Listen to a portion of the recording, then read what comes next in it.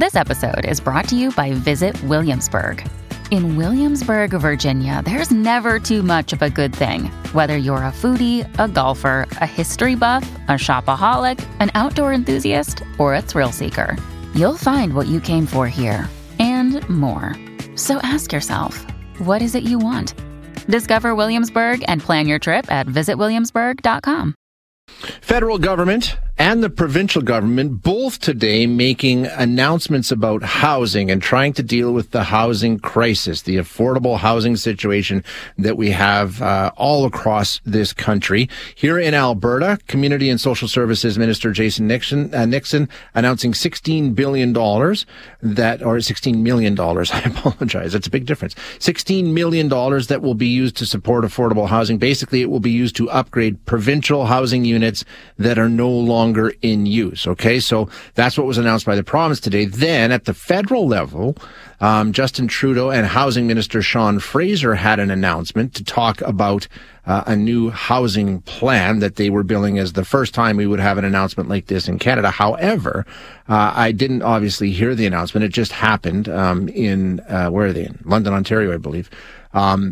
But from what I'm seeing, the reaction that I'm seeing on social media, there's really nothing new in it. It's a rehashing of an announcement for housing development in London that is really rather small. And we'll see. Maybe there's more to it. Like I say, I'm just during the break taking a look at the latest. But obviously, this is a focal point. This is something everybody is talking about in our country. And, you know, politicians feeling the pressure. This is an issue that's affecting so many Canadians. And we've been talking about it a lot here. And there's all kinds of things that we've all identified as problems, right? And they're all legitimate. They all part of the situation. I think, you know, you take a look at what happened with Toronto and Vancouver, where they said, okay, no more foreign investment. We're not going to allow that anymore. That's going to be done. Right now, Calgary is doing a complete overhaul, or at least a review of how they handle zoning and all those sorts of things, and whether or not they need to change that to allow for more housing to be developed. And lately, there's been a lot of talk about immigration. Yesterday, we talked about almost 1 million foreign students coming to Canada this year alone. We brought in almost 1 million immigrants last year. We're shooting for about 500,000 a year is sort of the stated goal.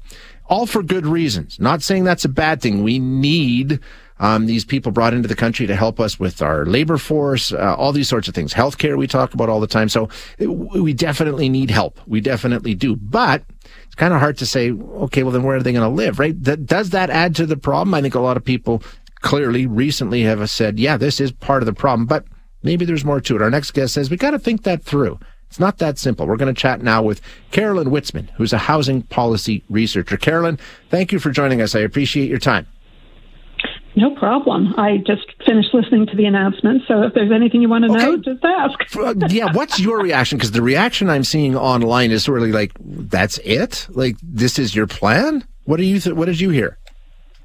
Well, I heard $74 million, which isn't peanuts to the city of London, Ontario, yeah. And specifically around 3 initiatives, one of which was pretty straightforward, allowing 4 units as of right. So that's similar to what's being talked about in Calgary and Edmonton, just legalizing multifamily housing in the majority of the city, which is absolutely necessary.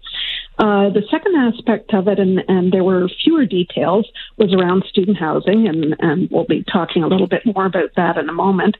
And the third announcement, where there were the fewest details, unfortunately, was around more supportive housing to help people who are homeless. And I know some great evaluations of initiatives in London. They're working. They just need a little bit more money. So I'm not as cynical, perhaps, as some of the folks on Twitter. That seems like a substantive investment in 3 things that'll help. Good. And we need all the help we can get at this point. The reason we reached out is you were recently interviewed by Maclean's Magazine talking about housing and specifically immigration. And I think that's really come to the forefront in the past, I don't know, a couple of weeks or a month. It seems to be something that a lot of people are focused on. The federal minister actually was asked about it and said, yeah, when you're bringing all these people to the country, it does have an impact on our housing situation. So is that not an accurate, how big of a concern, I guess, is it in terms of, are we hurting ourselves trying to help ourselves? What's your take on, immigration and its effect on our housing situation? Well, I kind of want immigrants and foreign students for a minute. Okay. Canada is a country of immigrants, and really, the bottom line is that we don't have the right housing policy settings to house people who are already living in Canada. Saying no one else can live in Canada until we've solved those housing problems doesn't seem to me to be a very good approach. But now I want to focus a bit on students for a minute. So in 1991, when the federal government started its current method of looking at who needs housing, it made a political decision to exclude students. It said being a student is a temporary and voluntary condition, and we're not going to include them in core housing need. I think that was a terrible, terrible mistake, and I think that needs to change in the next census, the 2026 census, if not before that. So the fact is, we don't know how many students are living in overcrowded accommodations or in terribly unaffordable conditions. We hear anecdotally about 14 students, and at that point, it doesn't really matter whether they're local students or international students. 14 students in a 2-bedroom apartment is a problem. Yeah. So we have to sort of start by saying, how many students are living away from their parents? How many would want to be living away from their parents? What's their housing conditions? How can we help more students get into student housing so that they aren't crowding out other renters? And after we've put together all that evidence, then we can say with a certain amount of knowledge or authority, well, this is why we need to limit the number of international students. How did we get there where we've now got the crisis that we need to deal with? It would be really nice to have the kind of information you're talking about, but we have these glaring holes in our data supply. What happened? How did we get into that position? Well, a lot of things happened in the early 1990s, and one of the most important things was the federal government essentially got out of affordable housing policy. It devolved as part of the Charlottetown discussions, which, by the way, weren't even an agreement, to provinces. Provinces, in turn, downloaded the responsibility of housing to municipalities, which means that, 737 municipalities across Canada have no coordinated effort to deal with housing. So leadership has to come from the top. And what happened at the same time is that the federal government stopped funding any non-market or non-profit housing, including student housing, which had been supported in the 70s and 80s.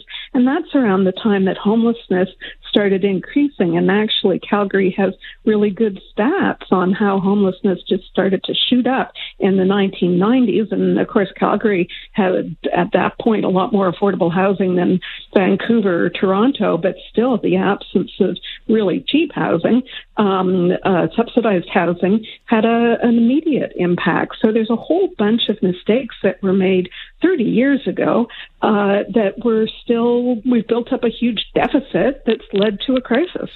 So how do we get started on addressing it? Like I say, there's no shortage of people saying this is the problem, that's the problem.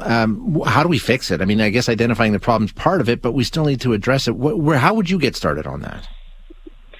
Well, I guess I'd start with three things. I mean, one of the things, and I'm not even counting what we were just talking about, which is just, accurate data on who needs housing where, because there's a lot of gaps in the data that we have. I'm not even counting that.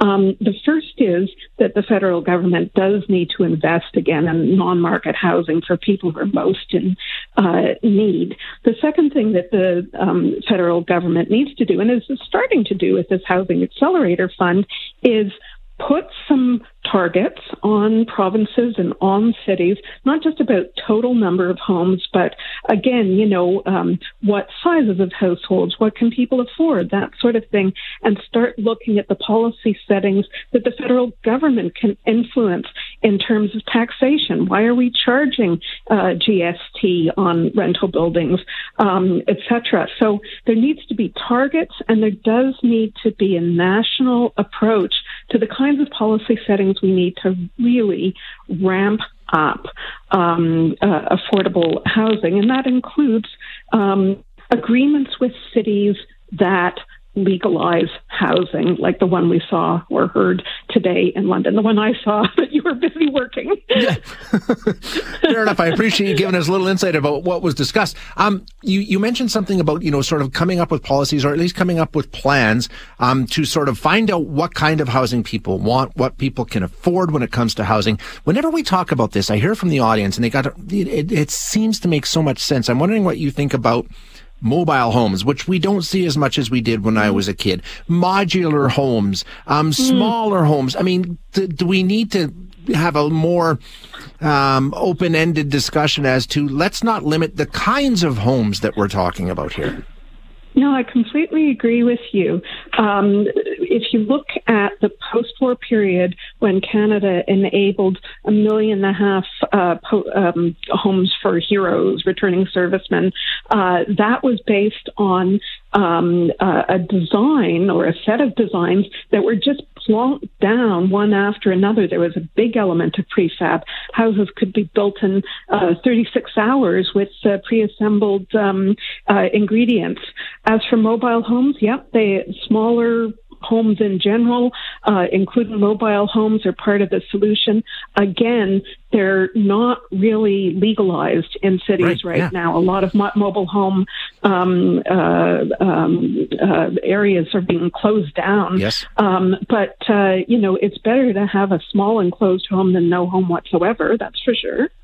Absolutely, right? And, when you talk about ease of building and building quickly and affordability, some of those things you're talking about, the modular homes and the mobile homes, check all those boxes far better than the little house out in the suburbs does. Absolutely. All levels of government have been better at closing off affordable housing options than in enabling them, and that really needs to change. And again, it needs to be a national effort to look at the municipal, provincial, and federal settings that have created the mess that we're in right now and fix them. Housing is a complex system. The solutions have got to be, look at all three levels of government, but who is best served to lead that initiative? Surely the federal government. Carolyn, as somebody who sort of spends their lives dealing with this and studying this and exploring this, I'm wondering, because we're talking about a crisis, and some crises you can step in, or crises you can step in and possibly solve within a day or a week or a month, depending on what it is. It seems to me like this one is, everything I hear is long-term. It's long-term, which is okay, that we may be in a better place, in a year or 5 years from now. But what do we do in the meantime? Are there quick fixes that we should be exploring? Well, the Rapid Housing Initiative, which was one federal program, has managed to build a lot of modular supportive housing really quickly and has made a real difference to homelessness in the cities where it's been tried. And that is again, it's not going to be overnight, but there is housing being built in a year and 18 months. We really have to take an industrial approach to housing in a way that we haven't for a really long time. I'd argue maybe since World War II. It's possible. We've done it before. We can do it again. Exactly, yeah. We've even got a plan to work off of. Carolyn, thank you so much for your time today. I really appreciate you being here.